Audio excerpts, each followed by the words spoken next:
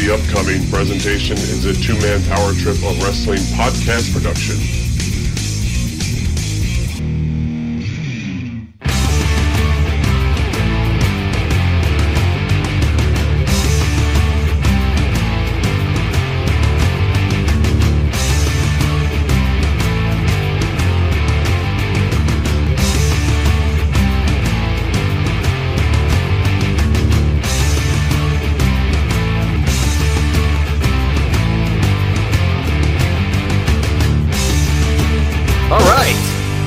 Going right here, right now. This is New Generation Declassified, and you're listening to an all-new New Generation Declassified here exclusively on the two-man power trip of wrestling's podcasting empire. If you didn't know by now, my name is Chad, and every single week we take a journey back in time. We go back and look at the good old days of the World Wrestling Federation, and this week we're going to do it with a returning guest, our resident New Generation Superman. And I say that because not only is he wearing a Superman shirt, but he's drinking out of a Superman mug. The one and only, the great, my good buddy, my longtime close personal friend, Jeff Lane. What's up, Chad? Thanks for having me back, man. Oh, my gosh. It's great to have somebody on the show who basically didn't watch during this time period. So when I can get somebody who, I love that's my favorite kind of guest. So when I can get you to come back, we pull you back in. We take you on this time warp back to the mid-90s. And, we're going to do it today. So are you ready to talk about the King of the Ring? I am, because like you said, if anybody had missed my first appearance, this is when I had got out of watching wrestling in my youth, was around this time. So the majority of this stuff I did not see while it happened. I saw it many, many years later. I know we'll get into it and stuff, but like King of the Ring 93 is one of my last memories of things, my first time watching through. So yeah, it's interesting going back and looking at this stuff as someone who wasn't, who lost their interest in wrestling during this time. That is, and it's funny to be like the exact point where you kind of fell off was King of the Ring 93, because it's an interesting starting point to talk about. But the King of the Ring itself, you being a creative writer, you being a TV guy, what do you think of the concept of a tournament on television like a King of the Ring?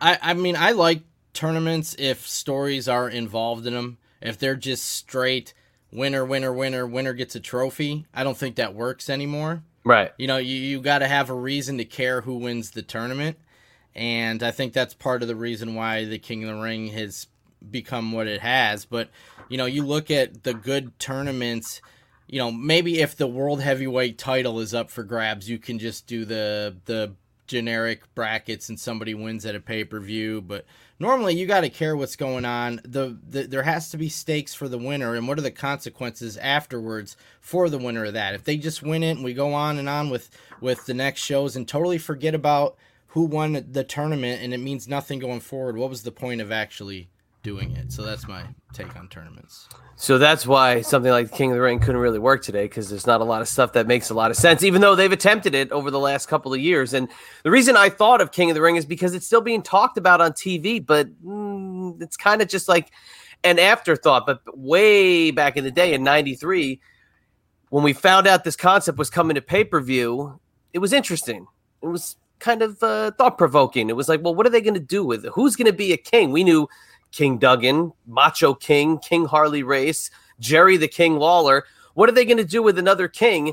And the people they threw into the first tournament on pay-per-view was a hodgepodge of superstars. We're really like, King Bam Bam. He's going to win, right? You didn't know. But that's the mystery and the mystique of putting a tournament together. Yeah, and it was also for people that were just in that era of wrestling. I know a lot of my friends just kind of started, the 88 to 93 era. They missed the first three WrestleManias, kind of WrestleMania 4, was their introduction through that phase. So you pretty much knew Royal Rumble, WrestleMania, SummerSlam, and Survivor Series. So this was like a big deal at the time for a lot of my friends because, there's a fifth pay-per-view now. There's a fifth show. So like this was something interesting. It was brand new. Whoa, the first King of the Ring. Who's going to win? Because back then, at least as a kid, you would care who won. The wins and losses, I think, mattered more in that era just because you watched it with different eyeballs than you do as adults. So it was interesting. all the King things that you mentioned, what was gonna happen, who was gonna win. But I think also a big deal was, wow, there's a 5th pay-per-view. Yeah, which is funny to look at today with how many there are. But which is exactly, it was like mind blowing, because it's like, well, we always had to wait from WrestleMania to SummerSlam for this pay-per-view, and now it's like school gets out, and now we got another pay-per-view. And I remember that being a destination. You go to your buddy's house, like you said, and you watch this pay-per-view, but now school's over. You don't have anywhere to go the next day. And it was really cool. So the 1993 King of the Ring is the return to pay-per-view. So we're talking new generation. We're talking business is a little kind of down. But they used to use this concept, but it was a house show driven concept. It was not on pay-per-view. It was not on television. It was done for some reason in like the Massachusetts, New Hampshire, Rhode Island area for whatever reason. I guess the blue blood nature of that area brings it out.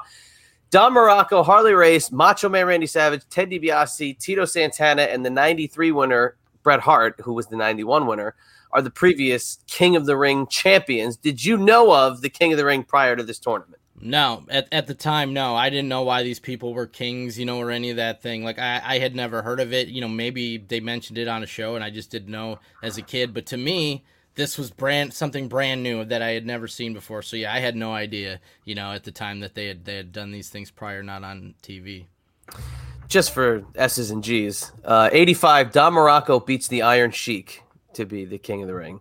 Harley Race beats Pedro Morales to be the King of the Ring. Pedro was like a glorified jobber in 86. 87, Randy Savage beats King Kong Bundy. Okay, that's already a king in the name. He beat Bundy. 88, DiBiase beats Macho Man, who's the world champion at the time, to be the King of the Ring. So that's nuts. Like, I never even knew that till right now. Like, this is the first I knew that was the case for that one. Breaking news. And then how about this?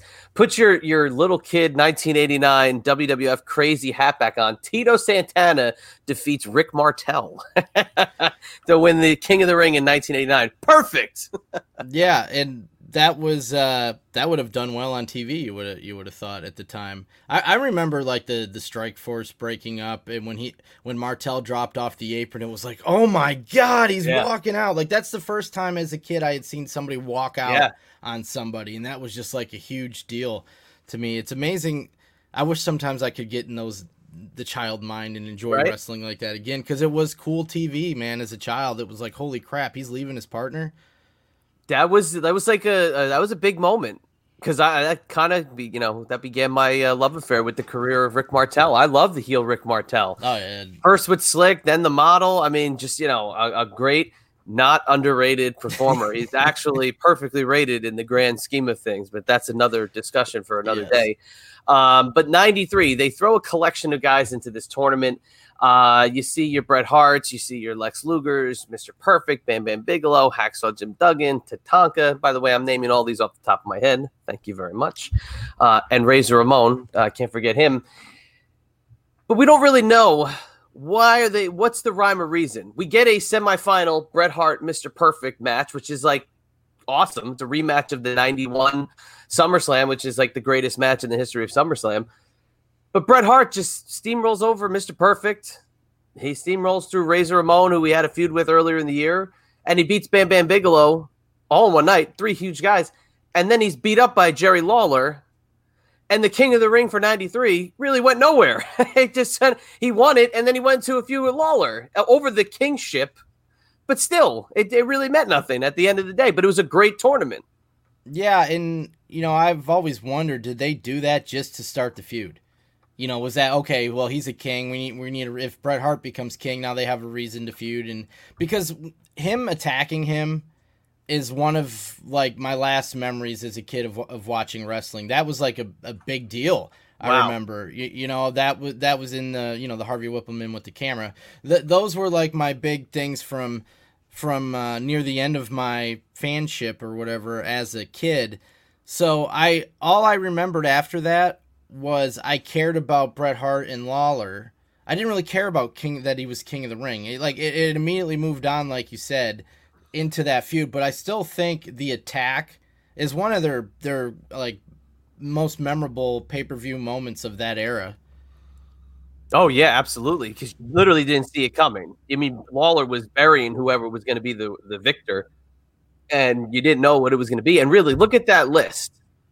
Who could have been the king out of that list? Logically speaking, King Razor Ramon, King Lex Luger, King Tatanka. But even when you think of all the kings, you don't really, Bret Hart won it, but you never think of him as a king. No. That's the interesting part, because that kind of, for these couple of years, we're going to focus on 93 through 96. The emphasis on the king at 93 and 96 are kind of the same. Like, it didn't really mean shit. It was just like, oh yeah, he won this tournament, he's great.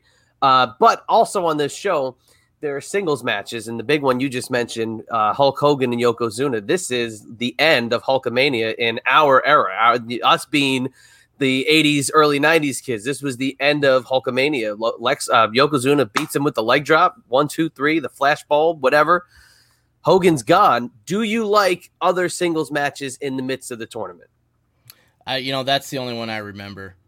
That's the only one that I remember. It's like, as a kid, I just I remember like the big moments, because I didn't watch this pay-per-view at the time. I remember seeing all the highlights on WWF TV, the weeks after it. So I saw all the big clips. I watched this show, many years after that.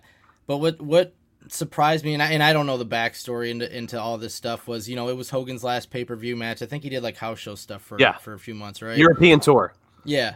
But they protected him, in the finish, which was interesting. It wasn't a clean Yokozuna win. They protected him, with the camera in the face, which I thought that was a good special effect. Oh, absolutely. The time. It looked pretty good, especially for 1993. It was a controversial ending, but the fact that they protected Hogan, I thought was interesting in his last match. Got to go up, brother. You can't. Hogan can't leave TV looking bad. He's got to be some sort of cheater. But I can recall sitting there being like, well, who was it? Who was behind the beard? Was it like Bobby Heenan or something? Was it some heel that was going to come out and feud with Hogan? We didn't know he was gone after that. We just were like, oh man, Yokozuna's the champion again. Like, that's terrible. It is what it is. The other singles match on the show, Crush faces Shawn Michaels for the Intercontinental Championship. Yeah, I don't even remember that being the What? match. What? Yeah, I don't even remember. Just it's weird, because a lot of these pay-per-views, like with the WrestleManias, I can remember something from just about every. If you mention a match from WrestleMania 5, I can get a visual of it, like that. Yeah. But the other pay-per-views are spotty for me, because WrestleManias I watched over and over and over and over, and these other ones I just watched once, maybe twice. I don't know what it was, but I never wanted to really go back and rewatch full King of the Rings or Survivor Series, Yeah, I could see it. I could definitely see it. And this one specifically, if you weren't into it, you were not probably watching this or seeking it out, because there wasn't really that blow away moment. Yes, the Bret Hart winning and the Lawler attack. Yes, Hogan losing. Okay, there's points at it that a fan would be like, oh, I'll check it out. But nothing where like you're introducing somebody to wrestling being like, look, you gotta go watch King of the Ring 93 like tonight. Like, cancel all appointments. There's that singles match. There's also a tag team match. It's a weird one. It's the Steiner Brothers and the Smoking Guns taking on Money Inc. and the Head Shrinkers. Like, okay, but for those guys. Yeah, but just right there, look at that, 4 gimmicks. Like, immediately you know who they are, what they represent, what they look like. The tag teams, we talk about this a lot. The tag teams in that era, they were just a team, and they had a gimmick, and you knew one and you knew the other, unless the Bushwhackers. As a kid, I got the Bushwhacker. I didn't know which one was which, but they all had their own thing, and it's like today we just have 2 people that wrestle together.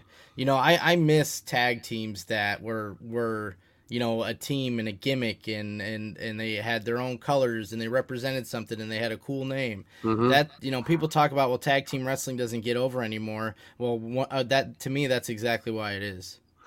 Legit, if you think about it, the only guy that didn't have like the biggest gimmick of everybody was Bret Hart. Yeah. If you run down this whole entire card, like, even though he's the Hitman and we know him with the shades and the pink and black, like, everybody else is this larger than life, overblown character or caricature of a human being. And Bret Hart would today stand out like a sore thumb if you lined up the entire roster minus maybe 2 or 3 guys. So it's It's quite the time, man. That's why I love going back and looking at this stuff. How about this? Who? Also, new pay-per-view, Jim Ross, lead commentator for this show, not Vince. That's a big miss. Yeah, that's interesting because I remember, the first time I saw JR was WrestleMania 9, which I think was his first show. Yes, actually, wasn't it? Yep. So different style JR back then with the high pitched voice, and who was it still Pettengill at this time doing backstage? Mooney. This was Mean Gene still. Okay. Yeah. Pettengill. When did Pettengill come in? Pettengill was there in '93, but he wasn't on the pay-per-views at this point. Okay. So yeah, you kind of see if this is Jim Ross taking over, for Vince McMahon, kind of his thing, because I remember what year was it? Vince came back and JR was doing color kind of with Lawler. Remember that? Was it 97 a couple shows or 96? Vince. Now, still babyface Vince? Yes. Babyface Vince would have had JR and Lawler as color on Raw for about the good portion of the entire Raw is War Vince era. So all of 97, basically. Okay, yeah, that's what I remember, but I don't remember, the huge, with Vince being gone. It was weird because I always noticed, and Gorilla Monsoon was one of my favorites as a kid, but if somebody else, if Vince McMahon was calling the show or somebody else, I never where's Gorilla? But it was if Jesse Ventura wasn't there, where's the Body? Where's Bobby the Brain Heenan? It was always the heel commentator that I was noticed would be missing. Right. So if Jim Ross replaced Vince McMahon, I wouldn't have even stuck out to me as a kid, because I would have been all right, who's next to him? Yeah, exactly. I kind of tend to agree with you on that. Here's one of my favorite things to point out. Now, this is Dayton, Ohio, June 13th, 1993, the Nutter Center in Dayton. Great arena. The dark match for this show. It's awesome and kind of weird when you look at the next year. Owen Hart retains the USWA. Hang on, let me get the exact title. USWA World Heavyweight Championship, defeating Papa Shango. Really? That's a WWF dark match on the King of the Ring 93. So why I don't know the history of that. Why was that title defended at a WWF show? So this was part of a talent exchange program between the WWF and USWA. I believe this is also in the heart of the McMemphis storyline, which I want to say I even mentioned when you were on the last time. McMemphis, I got to dive into it. It's probably going to be a 5-parter if we ever did, where the WWF goes to the USWA and are heels, complete with heel Vince McMahon at the time, against Jerry Lawler and the baby faces of the USWA. So Bret Hart, Macho Man, Owen Hart, Vince, anybody with WWF branding, Giant Gonzalez, all heels against the USWA. That would have been huge. Imagine that. If everybody knew that, back then, or if it was like today with the distribution. I mean, you almost think wow, that was NWO before NWO. It really was, and it's heel Vince McMahon 5 years earlier. It's unbelievable stuff. He's great. Have you seen footage from that? Oh yeah, it's all over YouTube. Is it? I got because I've never seen any of this. I would like to see how Vince was as a heel before the heel we knew in WWF. He's flawless. He's almost like he's perfecting what it would be years later, and it's in that gray area of who the hell owns the USWA footage. So it's all on YouTube. I mean, it's 30 parts. Somebody broke it up. It's it's epic, and that's something I'm dying to talk about here at some point, but it's going to take a long time. I don't know if I got that in my arsenal right now. I got too much other shit going on. Okay, moving on. So 94. Okay, we all know 94, the King of Hearts, Owen Hart. The rise to superstardom for Owen Hart at the King of the Ring. He beats Bret at WrestleMania. That's his first credible win. But let me ask you about the qualifying matches, and this can go back to your 93 brain if you weren't really watching at this point. Did you like them showing the qualifying matches every week, and did it kind of gain a little bit more legitimacy to watch so-and-so beat so-and-so to move on? What do you mean? If they went on Raw the 2 weeks or 3 weeks before, or even a month before King of the Ring, and they said, okay, we got Lex Luger taking on Yokozuna, and Yokozuna beats Lex Luger to move on to the King of the Ring tournament. So they qualify for the pay-per-view on free TV. Yeah, I always like that because, now I would like that. back then, this was my first year where I stopped watching. But it's meaningful. The winner or the loser means something in that match. Right. So you're automatically adding stakes. And I think it's a good selling point to people. Because you keep putting it over. All right, our brackets are starting to fill out. Owen Hart is now in the King of the Ring, and you see the brackets, and you put the names up. I always think that's a good anticipation builders to do stuff like that. It's awesome. And I mentioned 94 because last week on the episode with Husey, when we looked at Lex Luger, we were like sitting here with puzzling looks on our faces when we found out that Yokozuna beats Lex Luger in a King of the Ring qualifier in 94, the year after the Lex Express. He beats him. This is like a great little nugget that I didn't realize until I went back and watched it. Luger's flag bearer for the night was Scotty Riggs. Really? Yeah, but billed as Scott Anton. And he gets distracted. Luger gets distracted on the outside. Mr. Fuji chops Scotty Anton, and leading to Yoko taking him out on the floor. But after the Lex Express buildup, just a Monday Night Raw count-out victory for Yokozuna over Lex Luger. It was showing how far he's fallen in a year. Yeah, and I remember, God, I don't know if it was recent. He had done an interview where he said the original plan was he was still going to win the title at WrestleMania. He was told that at SummerSlam, right? With the count-out win there, and you see how that changed from like you said, from the Lex Express to this, And I also see 94. When I went back and watched things, I realized one of the greatest visuals I've ever seen happened in 1994. And I'm like, man, I missed this stuff as a kid.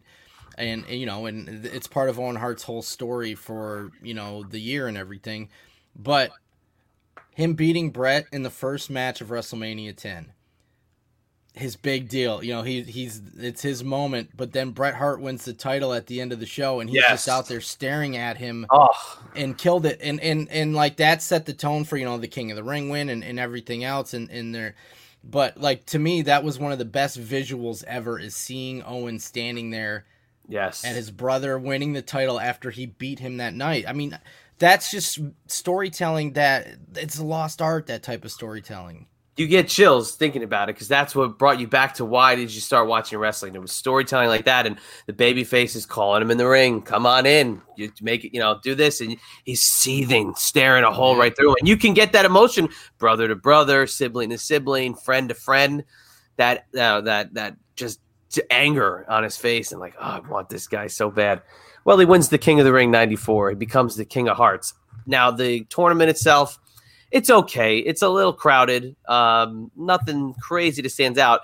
The thing that everybody remembers about this show is the Art Donovan commentary, the former Baltimore Colt. For whatever reason, they decided he should be on commentary. Was this the era, too, when he was in all the commercials? He had become big again on the commercials on TV? I don't remember. Not that I recall. Okay. I just remember. I know of him from football. I know his name growing up as a fan of football history. And he's on commentary for the whole damn show, and he's terrible. He stinks. He's talking over Gorilla. He's talking over the Macho Man. He's telling everybody how great they are. Does this guy lift weights? How big is this guy? Horrible. Have you seen the Art Donovan commentary compilation? The compilation, no, I need to check that out. But I did watch it back in the day. But I wish I could remember, man, because I don't even remember what the commercials were. But he was a narrator on the commercials. It was I think it was for the NFL or ESPN or something. And it was in the 90s. I know it was in the 90s where he was in this big commercial campaign for football, and he became popular again. And I wonder if that's why they had him do that, because it didn't make any sense. But, yeah, I'm looking it up right now. I can't even find it, but okay. Yeah, it's terrible. Yeah, it reminds me what was the woman's name at WrestleMania 2? Oh, Susan St. James. Yeah. Come on, George. This is my guy. Come on, George. I just remember it just doesn't fit when somebody who's not in the business comes and does comment. Either you got to be in the business or you got to be in commentary to pull it off. If you're in neither, it's just I don't think you can do it without feeling like you're just playing. He probably felt like he was playing. I wonder how much prep they actually gave him. Yeah, he just asked, how much does this guy weigh? How big is this guy? IRS, he asked if he's really an accountant. Like, he's so clueless. It's endearing, and it is fun to listen to, especially when they start to pay him no mind and they just kind of glance over the stupid shit he's saying. It's funny, but also on this show, Jim Neidhart, who would eventually turn on Razor Ramon and go to help Owen Hart become the king, is in the corner of Bret Hart. So you get a reuniting of the Hart Foundation against Diesel, a young Diesel, challenging Bret for the world title. There's a tag team match with the Head Shrinkers. But the other thing that kind of stands out here, the main event of this show is not Owen Hart beating Razor Ramon for the King of the Ring. It's Roddy Piper defeating Jerry Lawler. Now, do you remember this feud? I don't remember that feud. I don't at all. It's not good. You know, it's interesting when you lay out those names too, because you can already see it. Like, this is the post Hogan. Like, what do we got left? Right. You know, and you see it moving on to Diesel there and Bret. You know, you see the new generation top guys starting to form. It's a long match with Lawler and Piper to end the show. Very long, much longer than they should have gone. The build-up was interesting. It was a lot of, hijinks, fake Roddy Piper coming out doing an impression. Piper was on location filming stuff for movies, and he would send in kind of guerrilla style videos, some that he's very famous for, and sending them years later to certain writers of other wrestling organizations. But he does this in 94, and it's different when you watch it back. But he comes in, he's way thinner than he used to be, obviously off the gas. And he's like Hollywood Roddy Piper. He's got golden hair. He's got a tan like you would not believe. And main event show kind of brings it down. And as much as I love Piper to death, not really a fond memory. I don't look back at this and go, you got to watch this to see Roddy Piper. This is not a great one. Yeah, that's interesting. Anytime they have like the main thing of the pay-per-view not be the main event, I always think it's interesting, because you're calling the pay-per-view this, but you're not ending the show with that. Like when the Royal Rumble doesn't end the show, it's weird to me. When the King of the Ring doesn't end the show, it's weird to me. But I don't remember that feud at all, and I wonder, okay, is it they think they're gonna get a better moment out of that than Owen winning King of the Ring? When they're looking at it. But what also is interesting for me coming out of this, like we said, we never looked at Bret as a king, but Owen's going to take it, the King of Hearts. He's going to take it as his moniker. Yeah. And, we see that going forward. People win, become the king, and that becomes their gimmick. But this was the first one that wasn't that was on these pay-per-view shows and not the untelevised ones like that you talked about, that took the King of the Ring and made it part of their gimmick, so it carried on with them, and you remember the King of the Ring win. Yeah, no longer the Rocket, he's the King of Hearts, which is like the greatest. That is the perfect moniker for a king, especially a Hart, because you can't see Bret Hart as the King of Hearts, right? But and you can, and it fit perfectly. Led to their big cage match at SummerSlam. And then 95, I'm not going to spend a lot of time on it because it doesn't really merit it. It's not a good show. The 95 King of the Ring, I've talked about it the last few weeks. Crowd is chanting ECW the whole time. Mabel squashes his way to victory. Shawn Michaels is eliminated from the tournament. Razor Ramon is out with an injury. The Undertaker is eliminated in the tournament. And Savio Vega is the lone babyface to take on King Mabel. It's kind of obvious what we were about to see. But the King gimmick did fit Mabel well in relation to maybe how it would have fit again on a Bret Hart or another babyface. King Mabel worked. The show stunk. Yeah, would you consider 95 as their worst year? It's hard because, yes, in a way, but I don't know, because I would cut off my right arm to watch 95 shows versus the last 5 years of television. Right, yeah. So I mean, I should have specified the 90s. Yeah. All right, if you were to take the 80s, 90s, and I'll end it at 2010, I would say 95 is probably the worst year. It ends a little bit higher than it started, but it's not a good year. No. Yeah, because WrestleMania 11 was one of my least favorites in that time. There was nothing really on that show that stuck out. It was the Lawrence Taylor stuff. I get it. They were trying to sell. They had no Hogan, again, and Michaels and Diesel or whatever. But I know a lot of people in that era considered this 95 is the worst year, and you just mentioned all the people that weren't there, and Savio Vega's the top babyface there to fill the card out. But yeah, I think with Mabel, it gave him some legs to go a little bit. Then what were they going to do with him at that point? They would have had to have something else as a gimmick. So I think the King did work for Mabel, and King Mabel was that's who he was. He was King Mabel because he won King of the Ring now. But I mean, I know we'll get into it. They're still trying to do that today, man. Yeah. Like King Corbin, they're still trying to do it today. King Corbin's been the king for a few years, and it's like, well, is that now what he's going to be remembered for? But what has he done? Like, is he just a guy with a crown? Like, what's the deal? It can help you or hurt you. But it's like, okay, the last time, what is the last time that really worked, Booker T? What year was that? 06? Oh, yeah, maybe 06. No, you know what? I'll give Regal. King Regal, 2008-ish. I want to say that, or no, it was Booker 2008, and like Regal was 2010, possibly. I think that if I was to look at my timeline, but whatever. I'm going to say Booker, yes, but also Regal, a slight, maybe asterisk, because he did get pulled because of steroids. So. Yeah, but like for me, like I didn't see a lot of the Regal stuff, but with Booker, it worked because he went so over the top. Was unbelievable. Perfect parody, right? Yeah. And it was funny, but you look at the last two, which I don't think there was any in between. It was like Wade Barrett and Corbin, right? There wasn't any in between those. No, but they were trying to be serious kings, and that doesn't work like it did back in this era.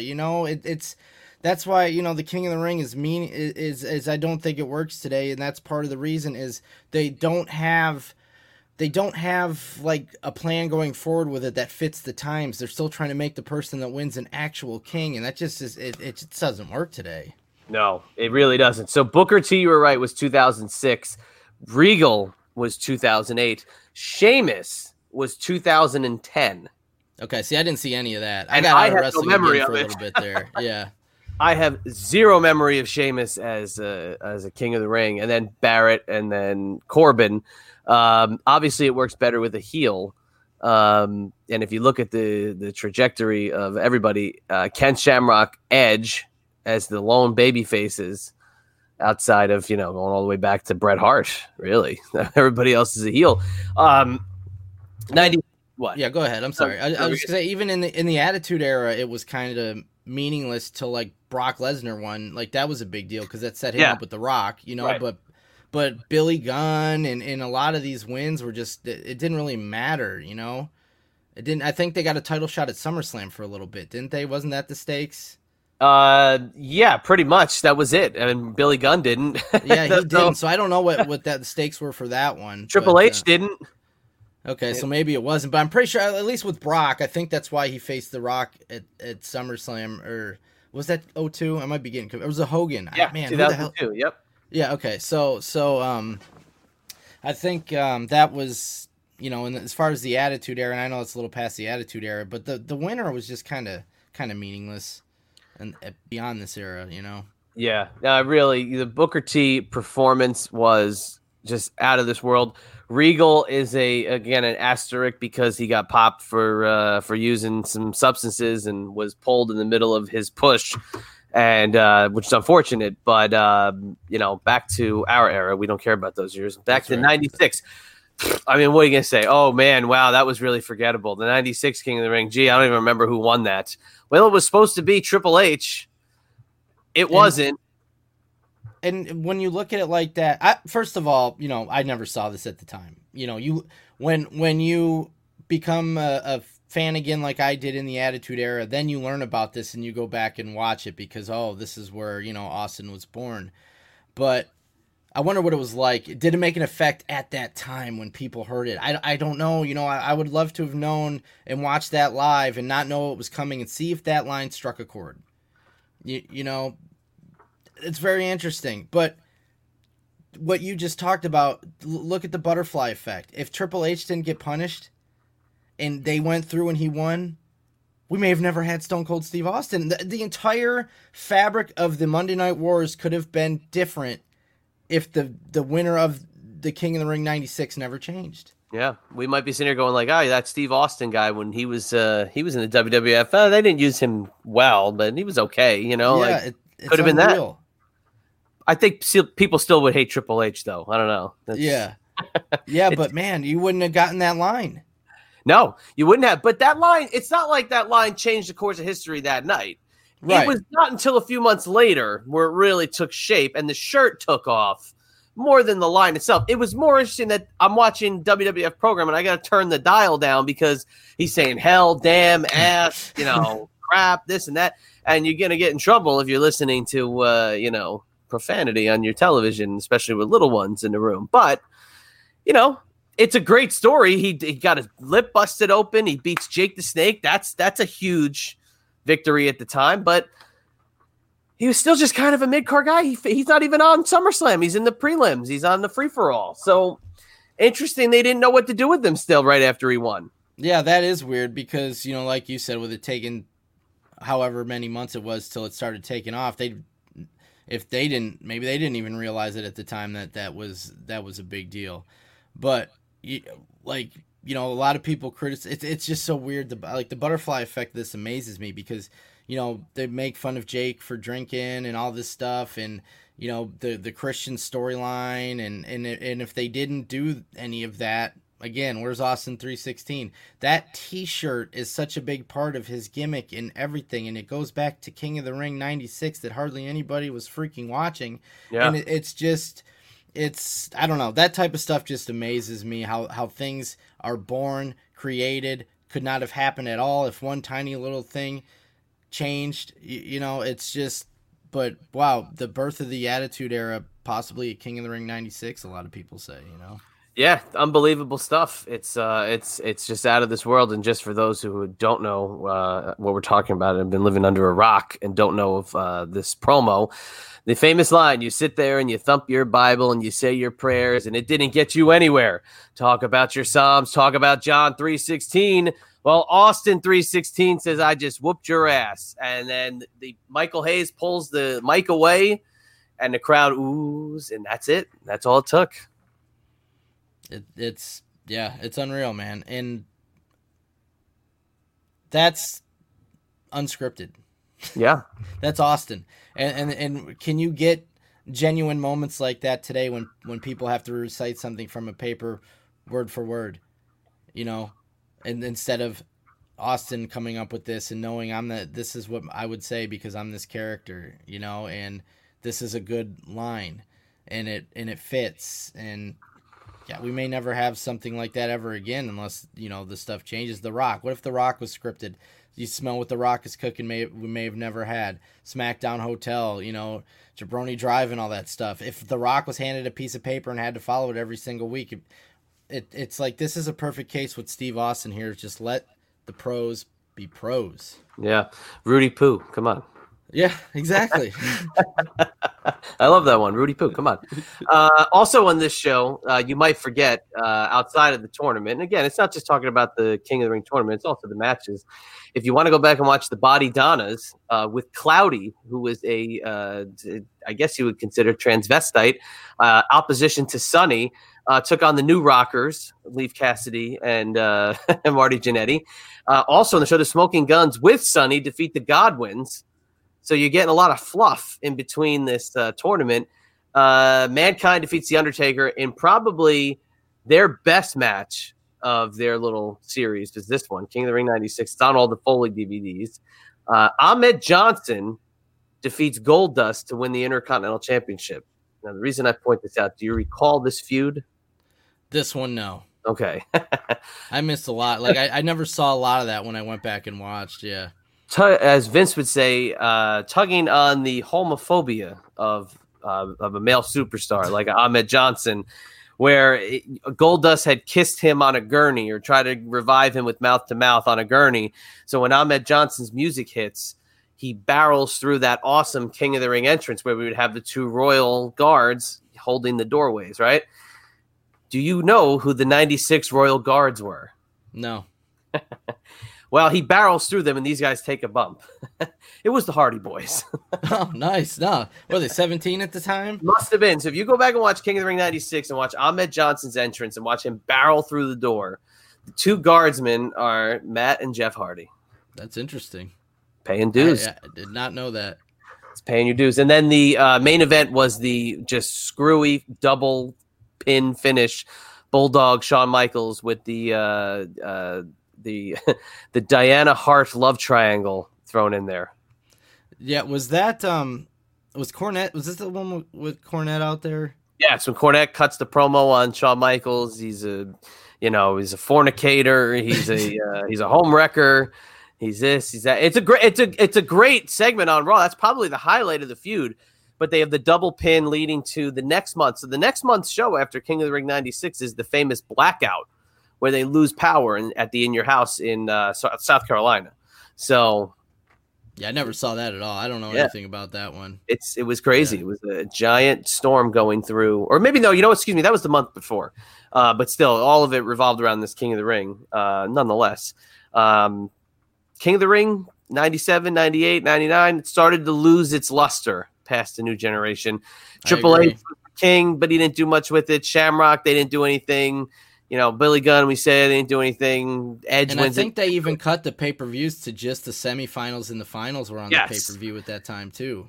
And you kind of see the writing on the wall at this show. Like I just named 4 other matches in the middle of this tournament. Oh, and you know what? 5. The Ultimate Warrior and Jerry Lawler was also on this show. Yeah, what's interesting looking back on those 4 is the variety and where their careers went of who they put the King of the Ring on. Okay, you got Bret Hart, became top of the company, world champion, one of the greatest ever. You got Owen Hart, who, one of the best heels of that era and would have been, at the top of the card, you would assume, if his tragedy never happened. Stone Cold Steve Austin, one of the biggest stars ever. But then Mabel didn't get there. It's interesting to see when they put people.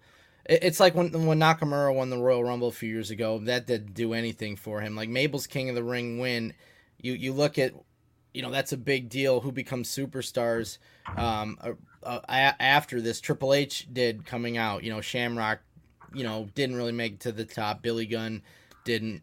Who even won in 2000? I don't even. Kurt Angle.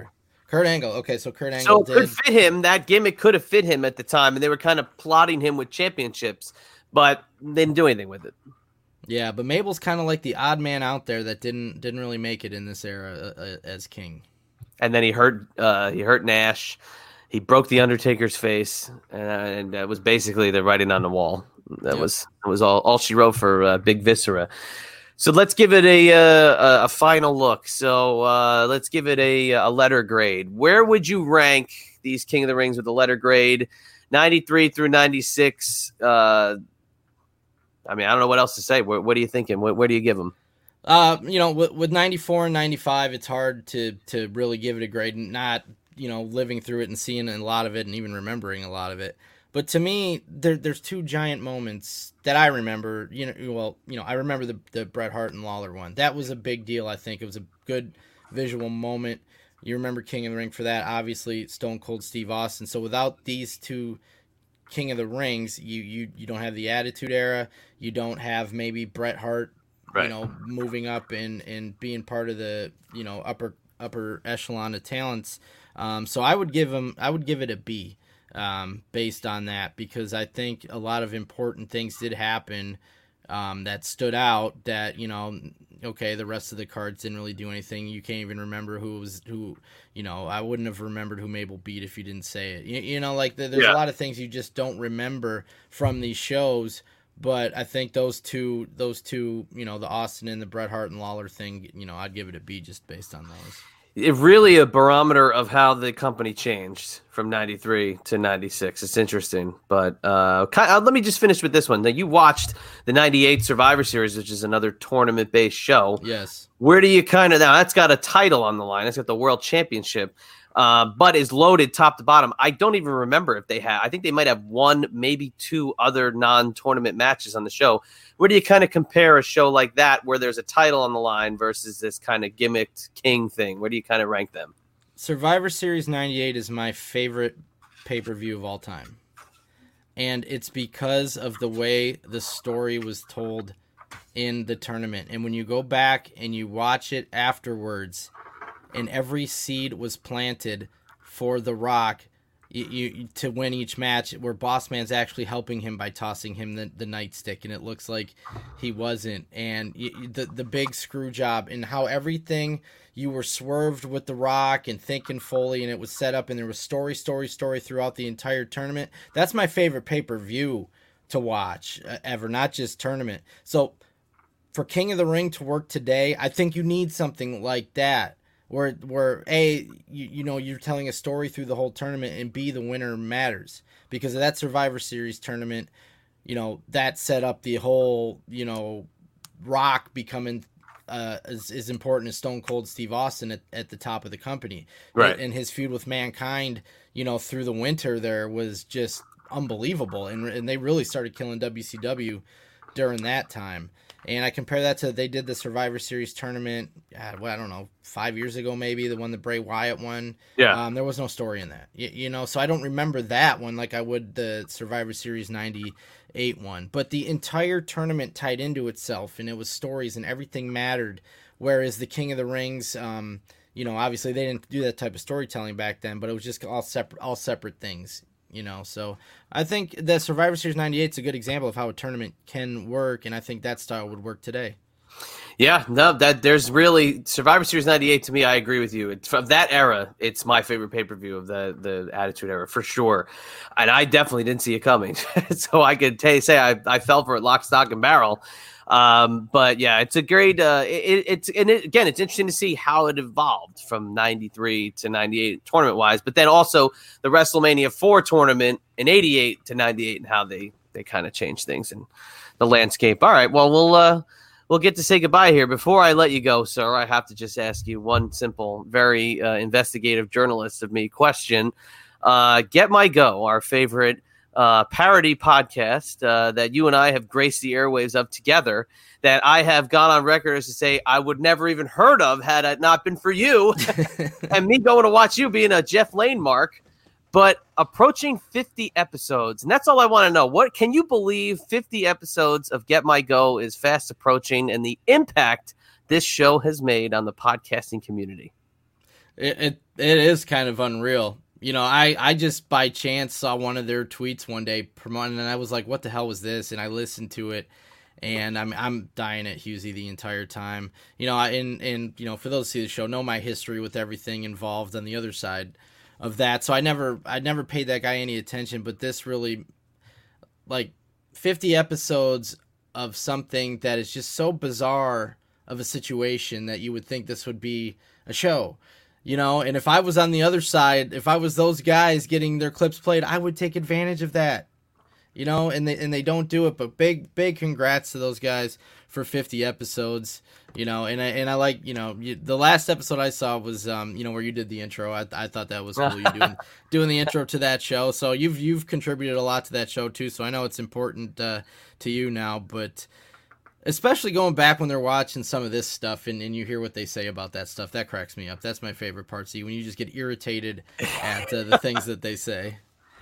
I mean, how could you not? I mean, it hurts my brain as a wrestling podcaster of as many years as I have been to hear that kind of stuff. So if you're gonna just shit on it, just don't do a wrestling show. Just find something else to shit on. Like, why are you gonna do that? Why you gotta trounce on history? You're not making any, so I guess it's easy to trounce on the rest. But again, I thank you for introducing me to the world, leading to all the great fruitful things that I have had at my my fingertips here, including the perfectly rated T-shirt, which you did not wear today. You killed me. You didn't wear it. But I didn't wear it today because it's promoted on your own show. But I don't know when this is going to come out. But today's episode of Castrating the Marks, May 24th, Castrating the Marks, you will see the perfectly rated shirt on me the entire episode. Nice. I think so. This drops Wednesday, so they'll see that, this week, last week? I don't know. This comes out in 2 days? Yes. So the newest episode. Does Vince like the shirt? He didn't ask about it, which was odd, because normally when there's a slogan, what the hell is that? You know, he asks. He didn't say a word about it. I got to get him one. I got to get him the perfect shirt. It's sweeping the nation. But again, Jeff, that would be, if you got him on this show, because he was there during all of this, just doing the magazine. Yeah. That would be a hell of a topic. I thought about it for this show. I thought what I've liked about this show is I haven't gone to the era and brought in the guests yet. I've gone across the board and gone to the fans and saying, okay, what do you remember about this time? Let's talk about it. Does it hold up? Does it not hold up? Is it shit? Is it worth watching again? And I've had a few people who I want to bring in. Vince is definitely on the top of that list, and I've contemplated asking him a few times. But I like bringing in these other personalities, and really, if you look at what I've done across the board, I mean, it's really been a walk of life of every different kind of like wrestling podcaster or outside wrestling. I've had political guys come on. Yeah. And that's what's cool to see, because everybody has their own story of this era. And a lot of people, okay, did you watch it or did you leave it? Was this even before you got into wrestling and you heard about this stuff later? Were you a diehard that didn't stop watching? And what did you think about it at the time? So it's so weird that there's so many different stories that come out of this weird era in WWF history. It is, but again, that's why we're here. That's why we look back at it. And again, I'm dying to start the golden WWF Generation podcast, the Federation years, and you will be the first guest if I ever do that, because I want to talk about WrestleMania 5. You've already dropped like 5 hints about it. So. I love WrestleMania 5. That's my favorite main event of all time. Love it. Yep. So when the Federation era podcast gets going, Federation Declassified. I'm down. I'll be there on your doorstep. All right. Well, we'll say goodbye for today. Jeff, tell them where they can find you, and we'll get on out of here. Everything I do, guys, russosbrand.com. That is my day job, my night job, doing the podcasting with everybody there, Chad included, the Great Triple Threat Podcast, guys. You can check everything we do, russosbrand.com, and I also do a few things on the side. If you want to check me out at twitch.tv/JeffLane22, do some live video gaming. You can hang out with me, and I also have a Patreon, JeffLane22 there as well. Awesome. And if you want to follow me, it's at ChadEMB on Instagram and Twitter. The website is ibexclusives.com. There I've got all my cool autograph signing and that little world I've got going on over there. Check them out. TMPTempire.com for all the Two-Man Power Trip podcasts and everything under the brand umbrella. And there's a lot of it now. There's a ton. I even think the last time I talked to you, including the show I'm on, the Triple Threat Podcast with JP and the franchise Shane Douglas. I've also got eyes up here with Francine at patreon.com/Francine Podcast. And you could also catch us on the Creative Control Network with Joe Feeney. Every single week we drop the audio version of Eyes Up Here. Whew, there's a lot of stuff to go over, but I think we covered enough. Go watch some King of the Ring. Enjoy it. For the one, Jeff Lane, this is your old buddy, the Chadster. We will catch you on the flip side. Thanks for listening to the Two-Man Power Trip of Wrestling. What the world is downloading.